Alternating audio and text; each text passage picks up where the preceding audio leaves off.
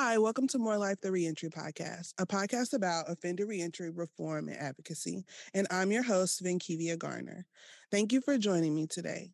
On today's episode, we have another one of our advocacy and activism episodes. And just in case you guys don't remember what that is, our advocacy and activism section is a section that highlights individuals, supporters, or organizations that are making efforts to advocate or support justice-involved individuals in their journey back into their communities.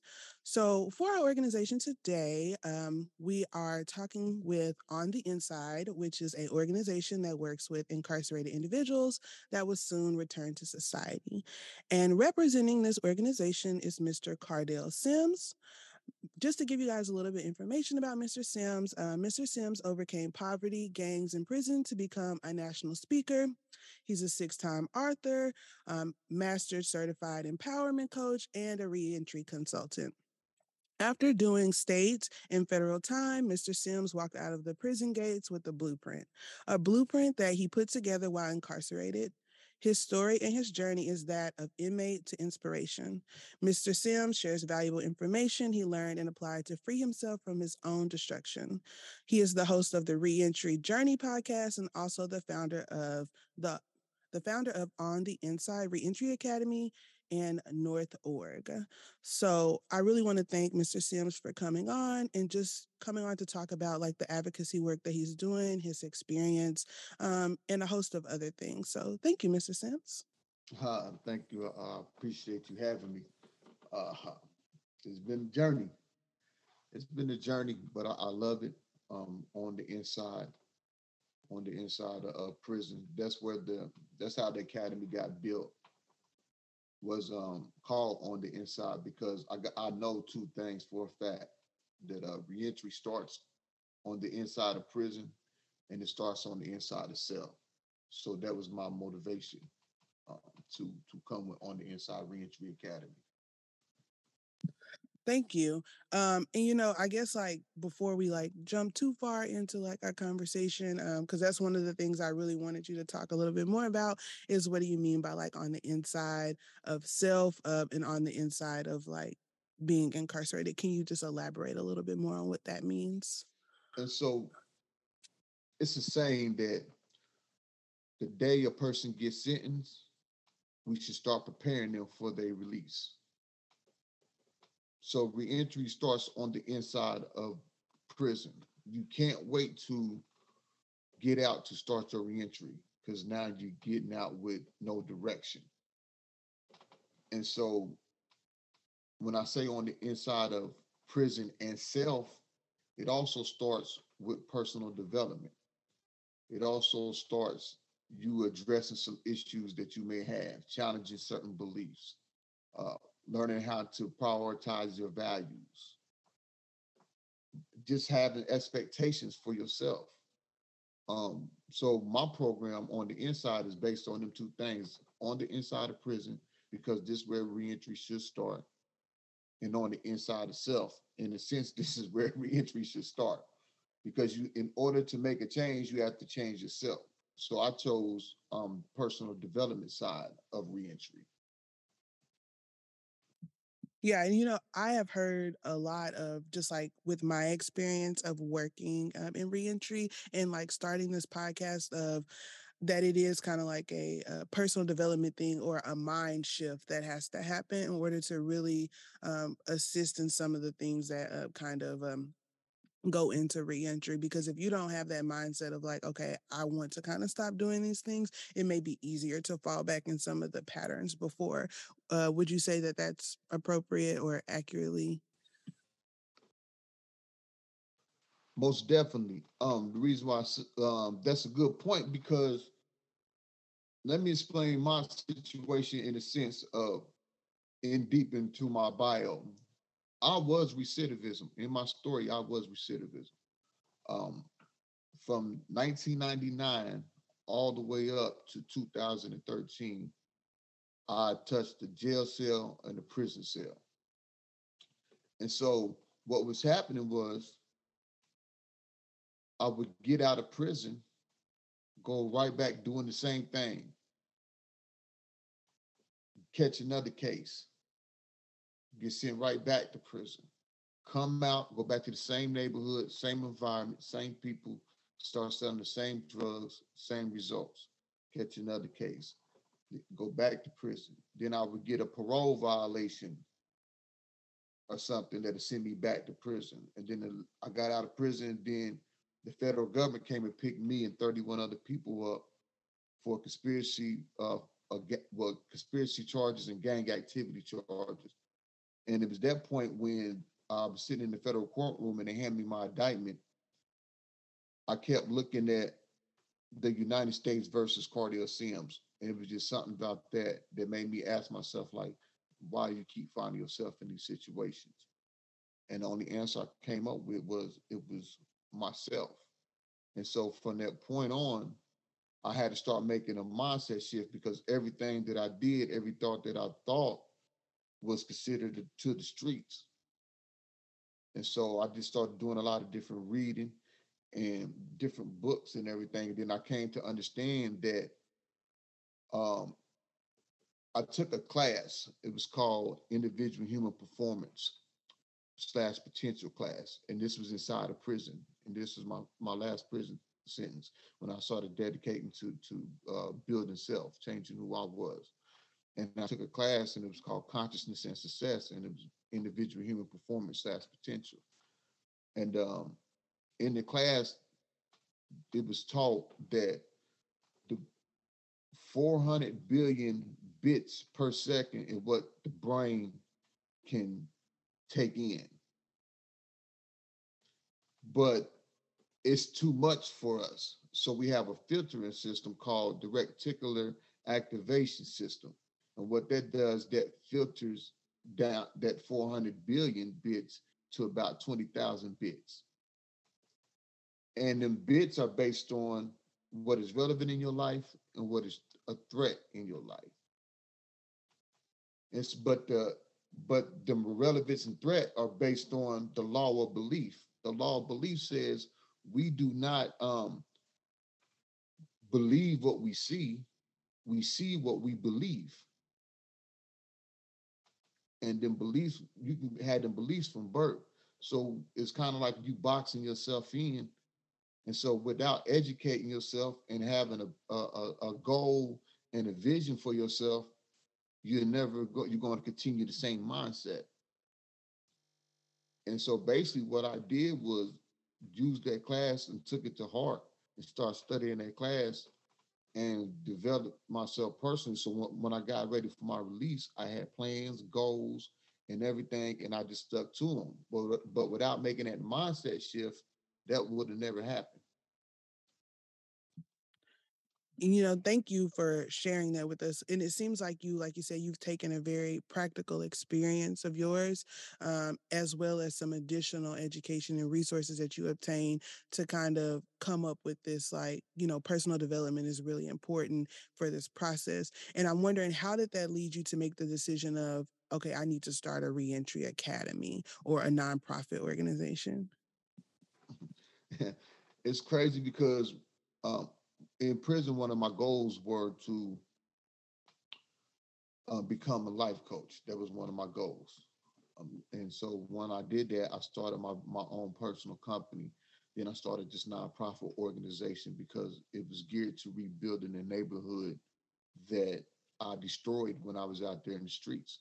When I was in the streets and I was involved in what I was involved in, like a lot of houses got tore down, a lot of different traffic came, so it was trash and stuff in the neighborhood. Values of properties went down. People moved out, like for real. And so I wanted to rebuild that. I wanted to bring value back into the community that I helped destroy.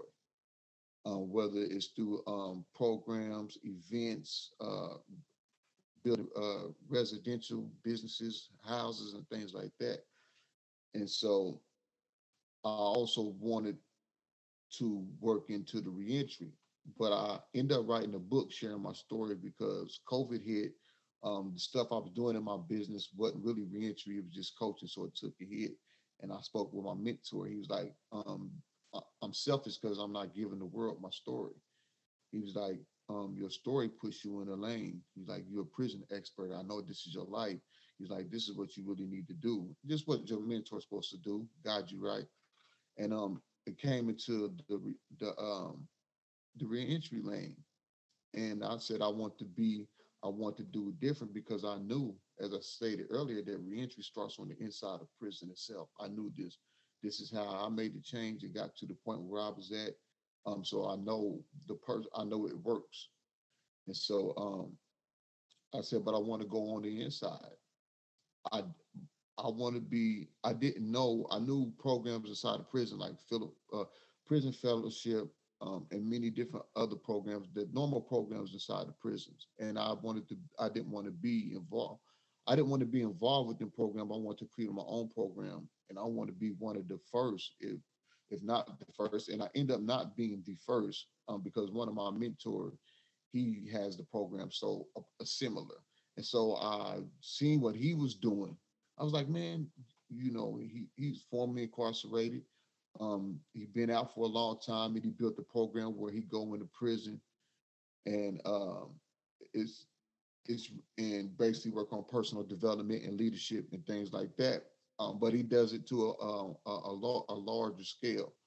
And so I was able to look at that. It's like he showed me that it's possible to be formerly incarcerated and go in and have your own program without going through the regular programs that I mentioned earlier. And so I started designing my program of what it took on everything that I started, of what I did. And I mixed it with my life coaching skills because I became a master certified empowerment life coach. And so I started mixing everything together. And I was like, I want to work on personal development, making a mindset shift. And so this is what I did. I built a curriculum where we work on attitudes, we work on beliefs, values, perceptions, your learning styles. Are you right brain? Are you left brain? Like we really break down everything, parenting, mental health.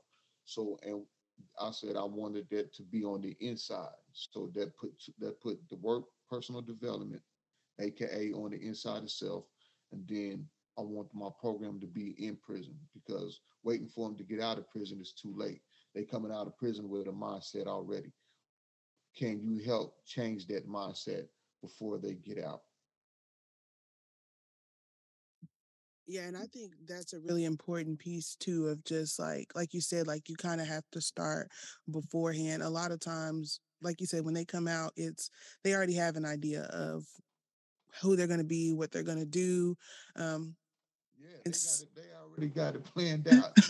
Sitting in prison, they got it planned out. Everybody in prison that's on their way home right now already got it planned out what they're gonna be doing when they get out, whether it's good or it's bad.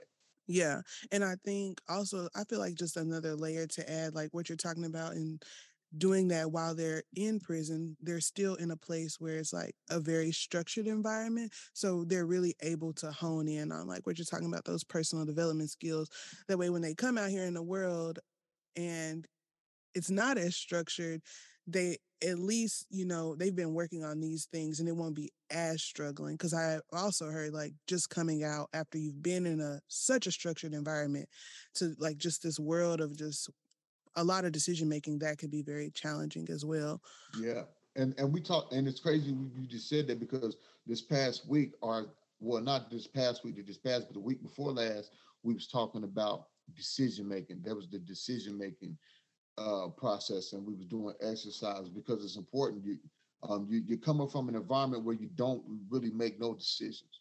Same menu. I mean, unless you got money and can't afford to go to the chow hall, you can order commissary and decide what you really want to eat in that sense. But everything else is controlled movement and things of that nature.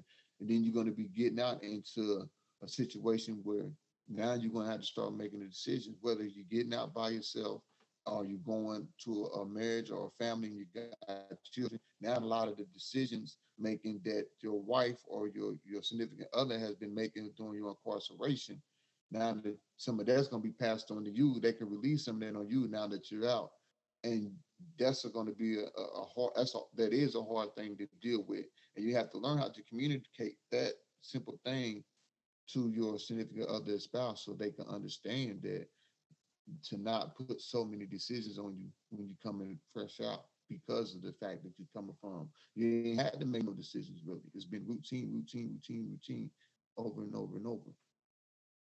Yeah, I've heard some like just stories of people, going to the grocery store and just being overwhelmed with, the amount of options that they could choose from. And, and I think as somebody who's just like I said, that's not directly impacted, I don't think about those things and I don't think about that being a concern. But for this particular group, it can be. Because like you said, they've had such a structured life of someone tells you what to do, when to go to the bathroom, when to move, or whatever the case may be. So yeah, that I think that's something very critical to consider, and it takes a lot of skills in being able to make decisions and not necessarily and evaluate the consequences of those decisions. Let's say that. Yeah, yeah, it's a lot, but I mean, you. That's why I chose personal development, Mhm. to be aware of these things, to know how to, like I had a guy that it messed him up. I ain't gonna say messed him up, but it threw him for a loop when he got out. He did quite a bit of time, but when he got out, because I still mentor him, and that was one of the things he had brought up. He said, "Man, he was like, man, one of the first things that I knew it was crazy and kind of threw me for a loop was he went into Walmart. He was going to get his clothing and stuff. He's fresh out. He's gonna go get, his necessities. And he went to the Walmart and he went to use the restroom. He said when he got to use the restroom, he was looking for the handle to flush and everything, and he didn't see it. And he didn't. He was like, man, what? And he said, so he's like, so he didn't know what to do, so he was leaving. And he said, as soon as he walked away, he heard it flush. In prison, you ain't got no automatic flushes. You know what I'm saying? You flushing like that. So he said he spent a few minutes, looking for it. Like he said, it really, it was like, it really kind of scared him because um he wasn't used to the automatic things in society. He's not used to it. Yeah, and like I feel like great example of just illustrating that because me, I know that. Like, but for someone else, like that could be very overwhelming for them and just frustrating. So I can only imagine like what that experience is like. Um, but yeah, Self checkouts, going to Walmart and the self checkouts.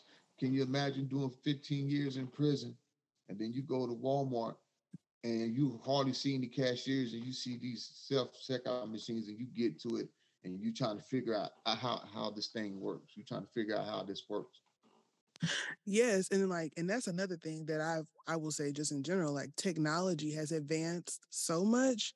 Um, some people, they've been incarcerated for so long, they come out and we got iPhone 14s out here now, and Right. And granted, some prisons and they moving technologies in prisons. It's almost in almost all prisons, turnkey technologies, kiosks, and things of this nature. okay, But for some, even for those incarcerated that's been in prison, you got people that's been in prison 20 years and they on their way home.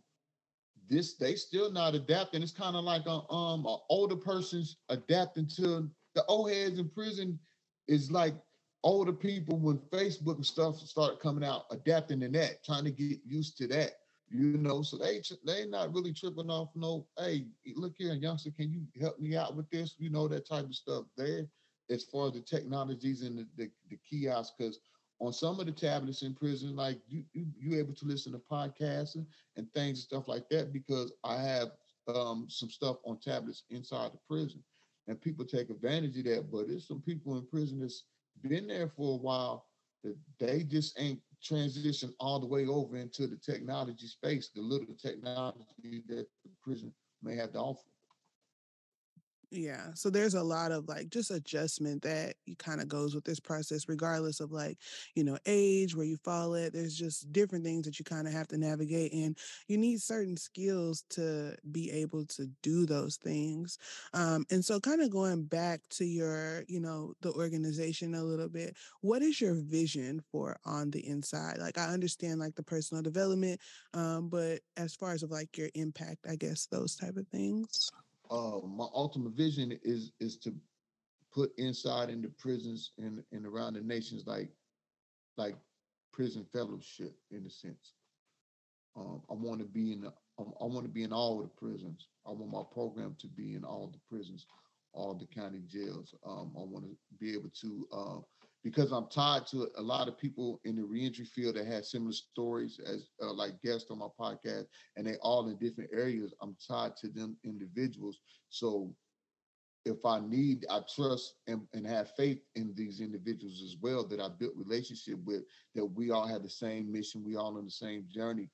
My goal is to open these doors, get on the Inside Reentry Academy to open all these doors in the prisons across the United States and across the nation, and be able to allow them to go in and use the program to personal development. I want formerly incarcerated. I feel like the best teachers in the sense that's really going to be able to touch them. Like that's why I have my success at, because I'm able to relate. They can't tell me I ain't been through it. I'm able to share stories of me actually going through it and actually overcoming it and how I did it, where I failed trying to go through it and things like that. And I think we need that. And so that's what my goal is with on-site reentry, is to get in all the prisons if I can. I want them all if I can across the nation, because it's that important. Yeah, I agree. In all of them, because it is very important. And I think one of the things I was also thinking about, because I heard you talk about it earlier, is this idea of like mentoring. Is that something that you do for people who are released, or is that only for people that are incarcerated, or is there even a layer of that? I've heard you talk about it in a couple of instances No, on it's here. on layer. I'm mentoring in and out of prisons. People see my videos on the tablet in prisons. They have their family go to my website, get my info. They end up exchanging. I'm on so many people's lists on JPay for different incarcerated individuals where I mentor them. They get to ask some questions. They on their way home. They want to know more. And then on the outside, I get hit up on Instagram, Facebook, uh, and then people that be in my class that got out. So yeah, mentoring, that's kind of like an automatic thing for me. That's like automatic. Yeah, I think mentors are essential in just, like you said earlier, of just trying to guide and direct us, provide us with, any feedback that we need. And I've seen in recently in just like research and stuff of like that, specifically peer mentoring, kind of what you're talking about, being mentored by somebody that also has this shared experience is very impactful. And that seems like what you're doing with these individuals as well. Right. Mhm. Okay. Yeah, so that's great. And like I said, I wish you the best of luck on getting into all the prisons, because I do think personal development is like just so important, especially in the era that we live in right now of everybody's trying to develop. Everybody's, really focusing on empowerment. In certain And populations it could be essential too. I created, I think I might have to say I am the first on this Okay. one. In a sense of formerly incarcerated, but I created, even though I go into prison physically on the inside, it's also a virtual academy as well. Um, so that's how when I say all the states, I see I'm capable of touching all the prisons now. Basically, you can get my program inside your prison virtually. All you need is a classroom and a Zoom setup. Um, and so even in the classroom that I teach in physically, we have that in our classroom. And what that also allows me to do is bring guests on and share their stories and their keys and things like that. So you're not only just getting me as a teacher formerly incarcerated with a success story in the grind. Sometimes you're gonna have other guests that's come. Like this week, I got another guest. He's coming up and he's gonna be doing speaking presentation virtually to the class. So now you getting a set of people, and then you get to ask your questions, and then you get their information, and now you get them as a mentor as well. So that's how I come. That, in a sense, that's how I'm coming. I'm excited about it because, like I said, I'm trying to get in all the prisons. I want to start this mindset shift is a necessity.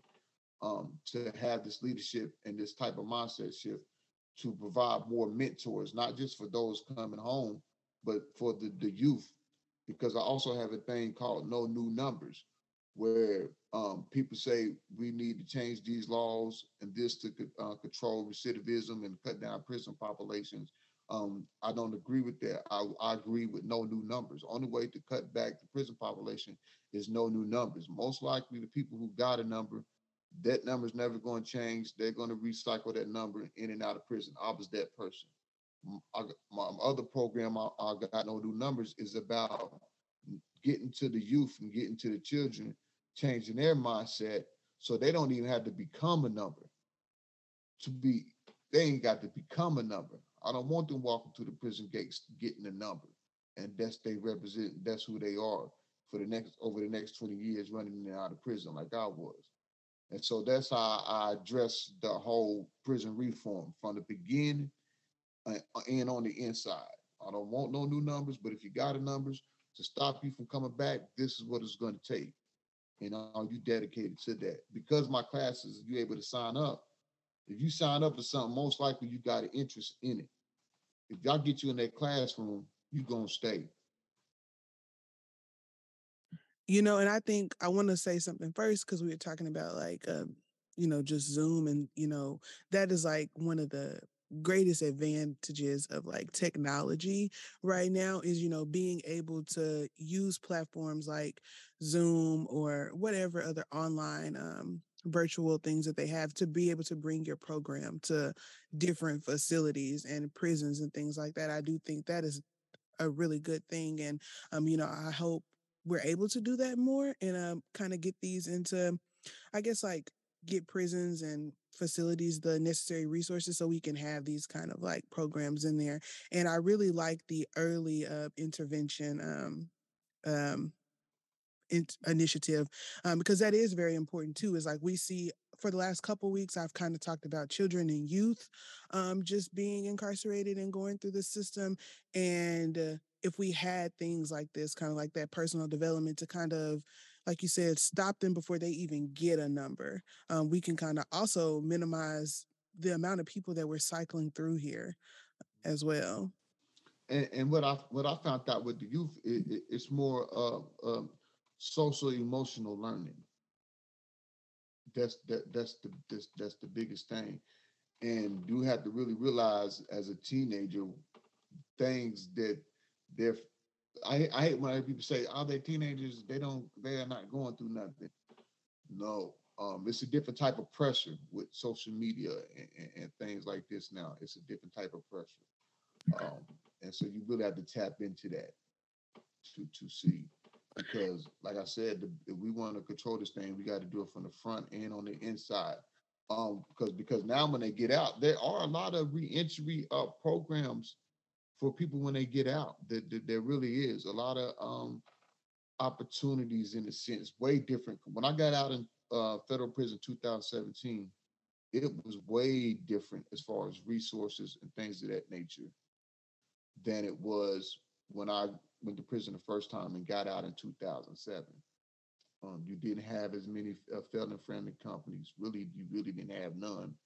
You didn't have all these formerly incarcerated individuals. They have trucking schools, courier service schools, and things of that nature, or other people who built reentry programs that can aid and assist you in everything it's a lot.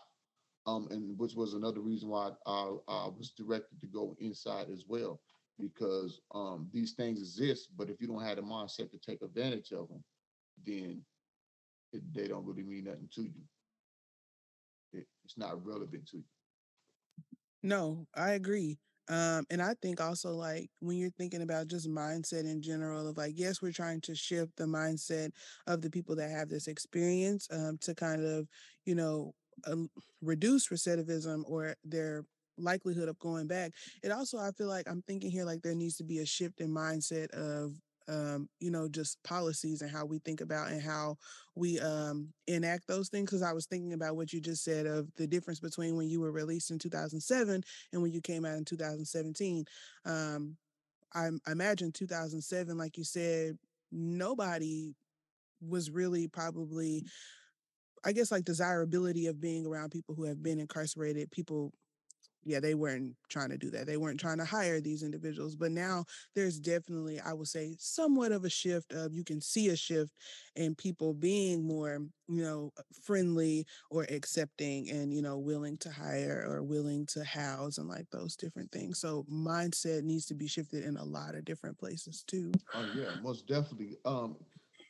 And in Missouri, I'm in Missouri, so and I got a friend that's worked for probation and parole, and they had a pilot one program that was in her district, and she was over the program. And the program, if you was a high risk offender, when you got out, you got in this program. You had to take this program, and what the program did was you had to go to a lot of you had to do counseling services.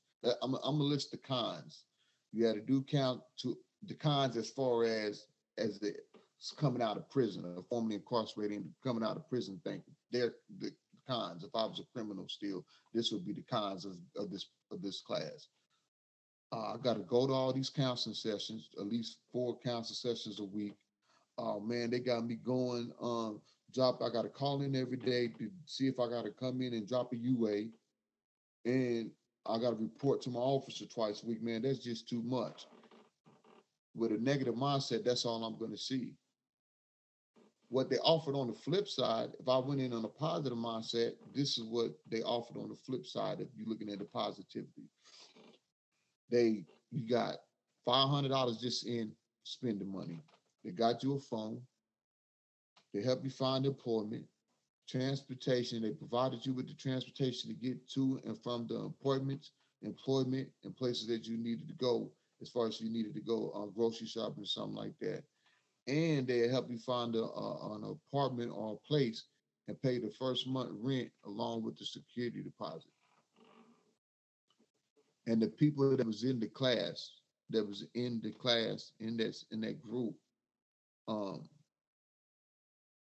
it got to the point where they weren't showing up for the counseling sessions and things like that, to where the parole officer had to call them in and make them sit down and fill out their own warrants, and saying that next time that you miss a class or a counseling session, you're going to get sent back. Now, to me, that's a simple mindset problem. Their mind that's a mindset shift. They're not ready for that. You can take some people that got the mindset and put them in the same program, and they're going to prosper. They don't care about the counseling session. They don't care about the UAs. They don't care about what all of that. That's part of that's the work. If you don't understand that's the work for the results of what you're getting, then that's a mindset problem. Yeah, and it seems like they're not really seeing those as like opportunities for growth. And I think that alludes to very important of just like how we see the world. If we see the world in a very negative fashion, then we're not going to want to do those things. But if we see the world in a very positive way and in a these are resources to help me, then like we really can get some great outcomes from that. And I think that's why it's so important. The two things that you talk about of challenging beliefs and prioritizing values. When people really have those beliefs of, I'm always going to be a felon, or like I'm always like this is always going to be my situation. Yes, this is always going to be your situation because that's kind of what you've been telling yourself. This is always going to be your situation. I've been there. That was the challenge in my beliefs was the first thing that was my first breakthrough, and I learned that by reading this self-limited belief books, and it was just talking about how you limit yourself. And I just thought, and one of the exercises was writing down things that you believe. And one of my biggest beliefs was that I was a product of my environment. I came from an environment where my mother was on crack. I came from an environment my father wasn't nowhere in our life. I came from an environment of gangs, drugs, violence, and things of that nature. Like I came from this environment, I always felt like that was a product, even though there were certain avenues an opportunity that was offered me, and I kept this mindset kept pulling me back. I got scholarships to play basketball and found myself no matter where I went in these same situations. It was just my mindset. My comfortability was I need to be in these type of environments.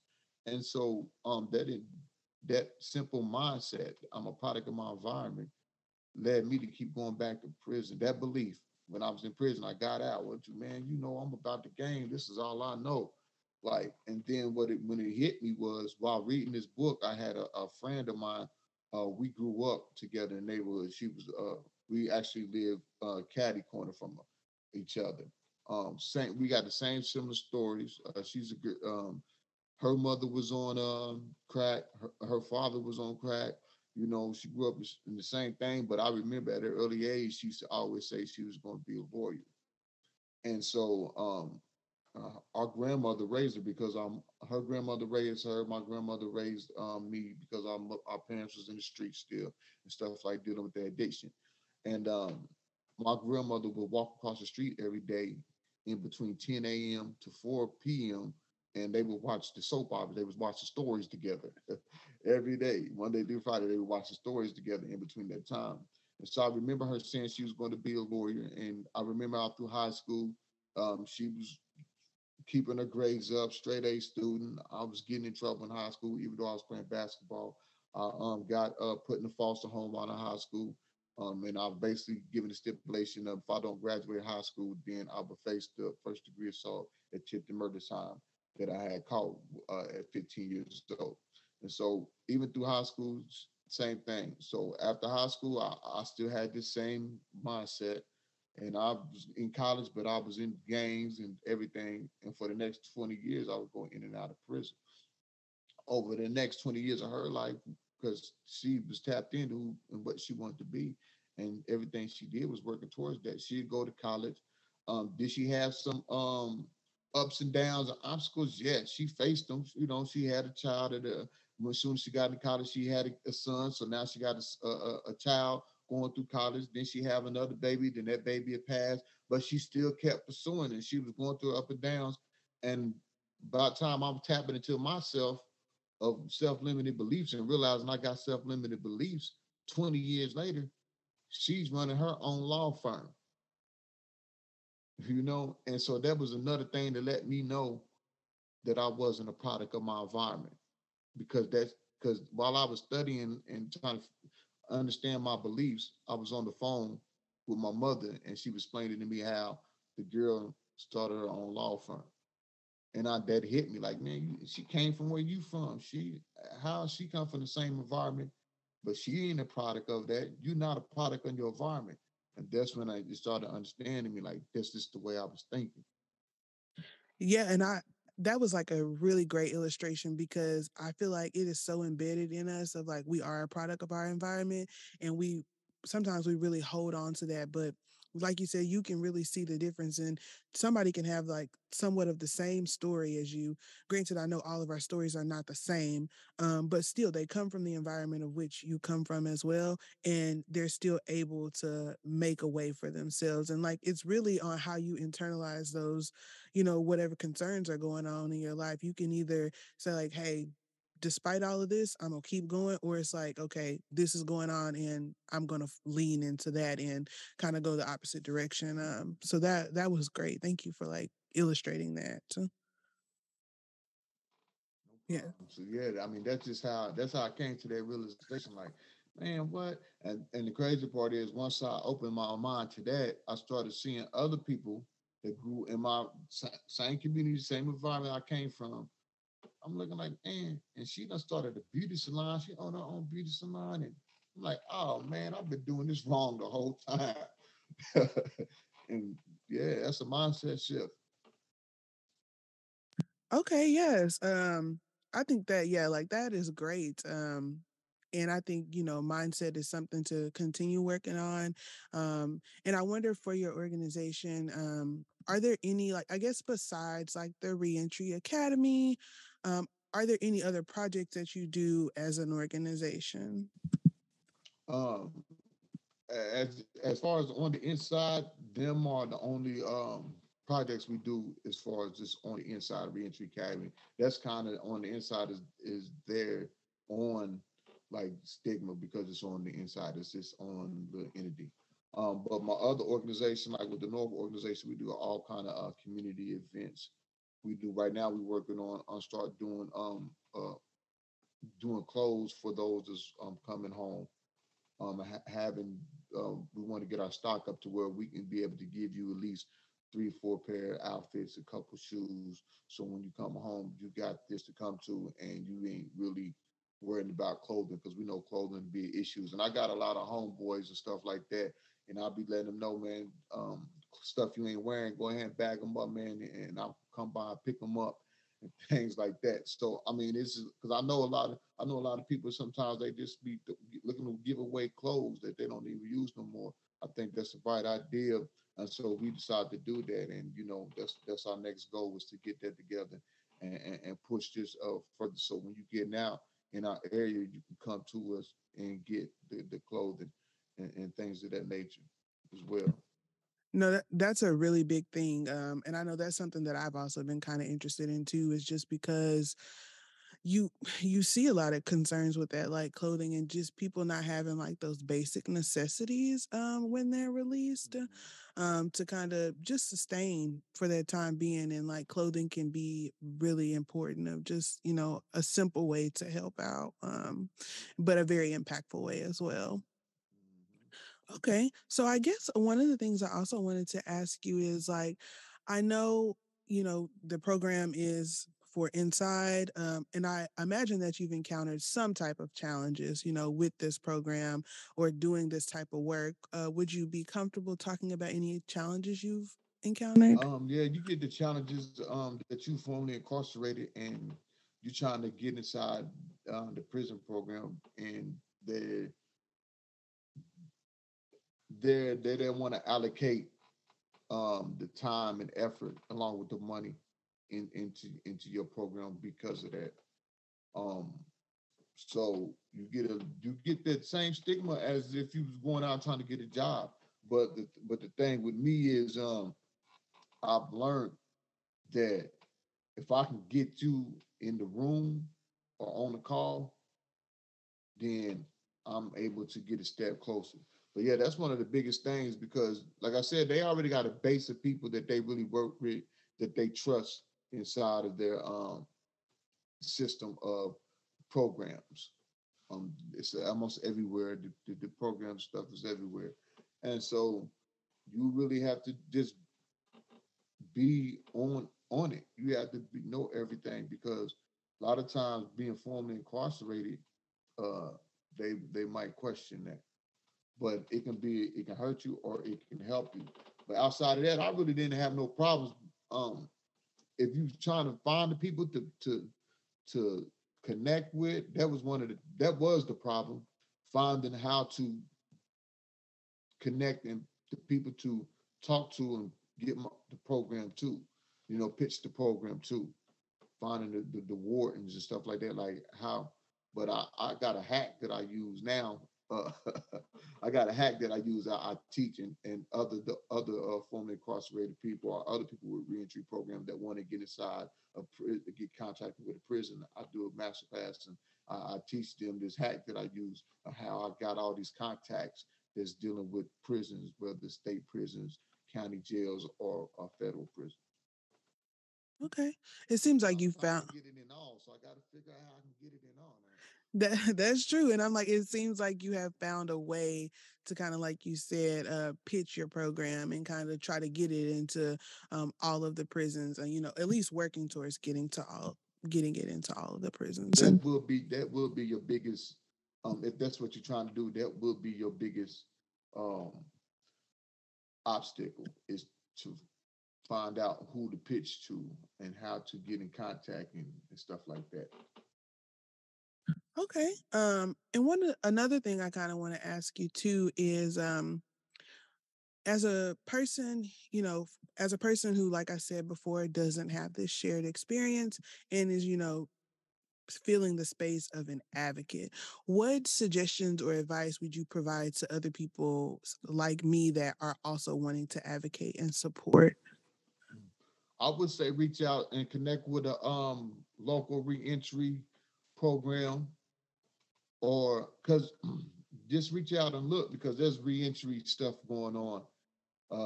inside of the area that you're in. You really have to. Now that I'm in the field, before I wasn't in the field and was on the outside, I really wasn't thinking about it and really wasn't looking and researching. Once I started doing my research, it's reentry programs, people that's doing reentry work um, all over the nation. I'm pretty sure there's someone in your area, so you can search them online. Um, LinkedIn, Facebook, Instagram, people that's doing they research and they programs. I would say that'd be the first thing to do is to reach out there.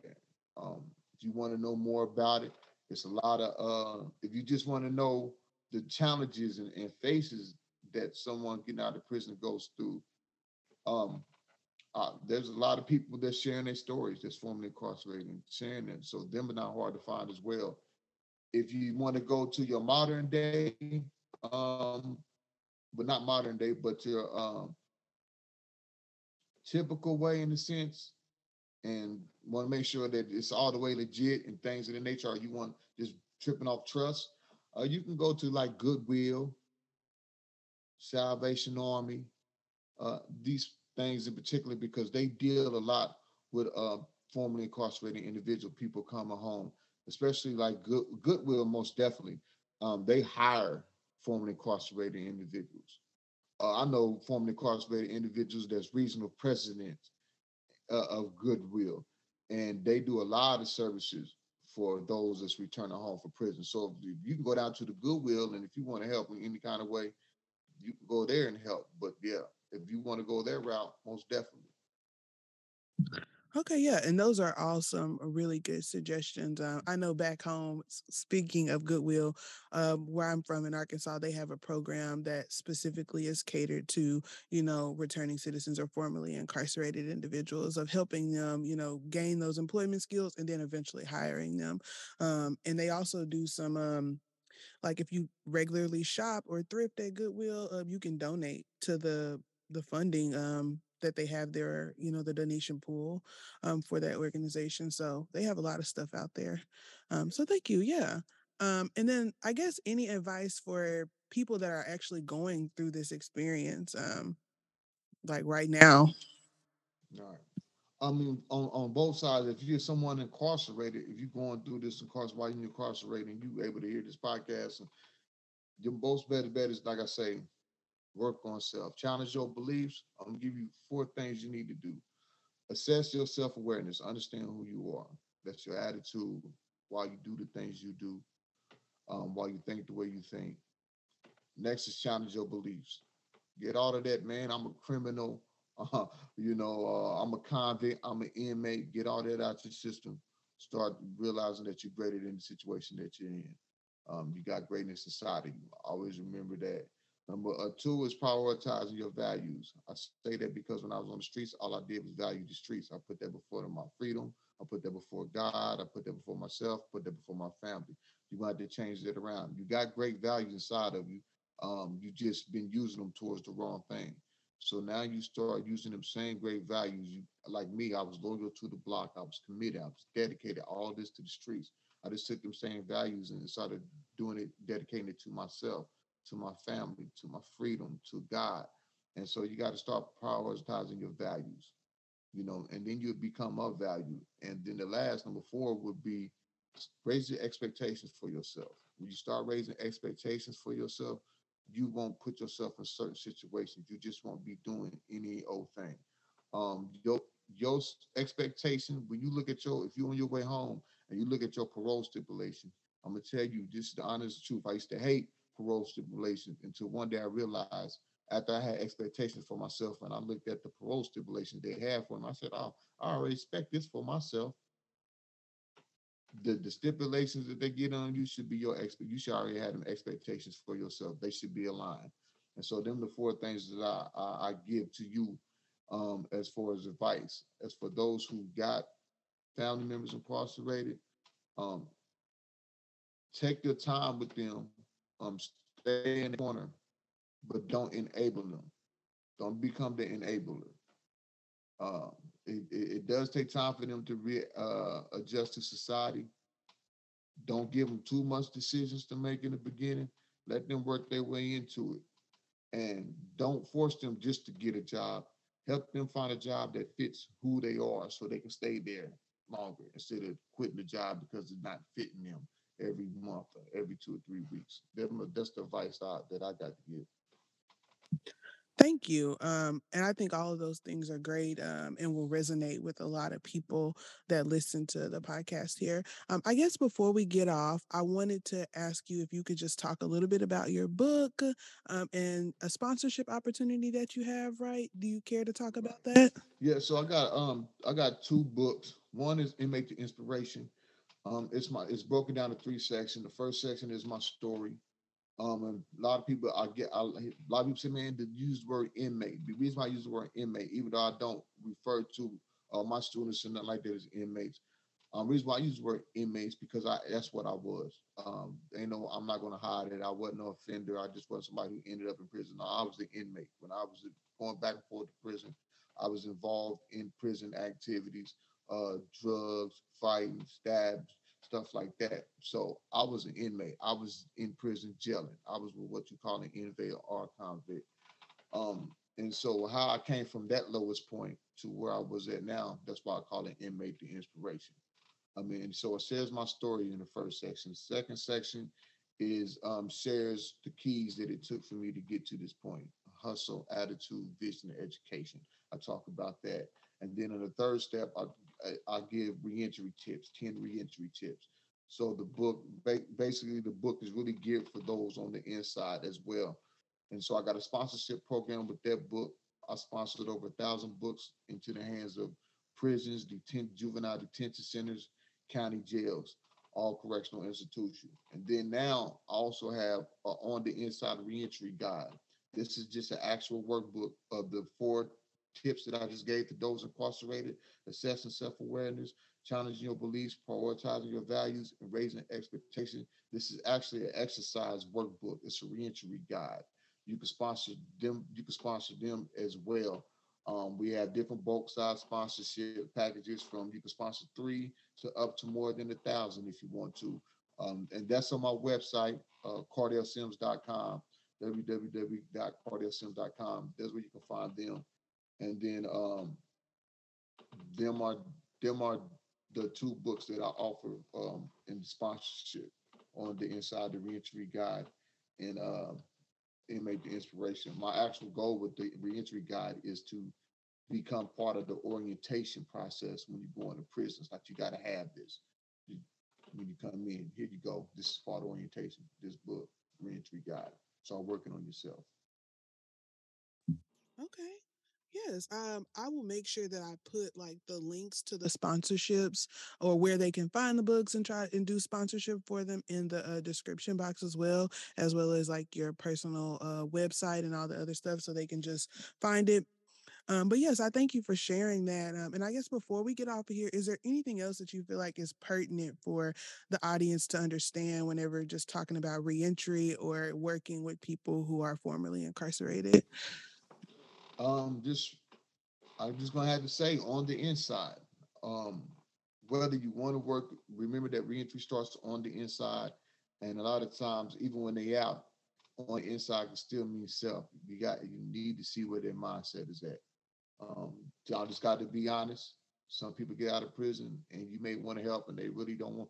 They don't really care about the help or want to help. So you got to really understand who they are on the inside to see what they really want to do. um, but everybody that wants to be involved in reentry, I just want to say thank you because we need it. Everybody that's involved, we need it. I don't care if you got a CDL program, barbershop program, personal development program, you helping them find jobs. I don't care what you're doing and you work in the reentry field. I appreciate you because we need it. I thank you a lot. Thank you. And we thank you for, coming on and like sharing your story and talking about, just your experience and your organization as well. Like I said, it's like you said, it's fruitful for everybody that's working in this industry and trying to move towards, success for the individuals that are coming out. So More Life also just wants to thank you for coming on. Mm, thank you, Mhm. and I like more life because it's more life after you walk out of them gates. It's more Yeah. life And out there. that's essentially what what it means, and how we got this title is so much more to life than your past experiences and essentially a felony conviction or just an incarcerated experience. So yeah, that's kind of how we have our name too. So yeah, thank you. Before we get off of here, I do want to say I will make sure that I list all the social media stuff for Mr. Sims in the bottom of the description, as well as any additional information. And if you enjoyed this episode, please push the subscribe button and follow us on Instagram at More Life the Reentry Podcast. Thank you.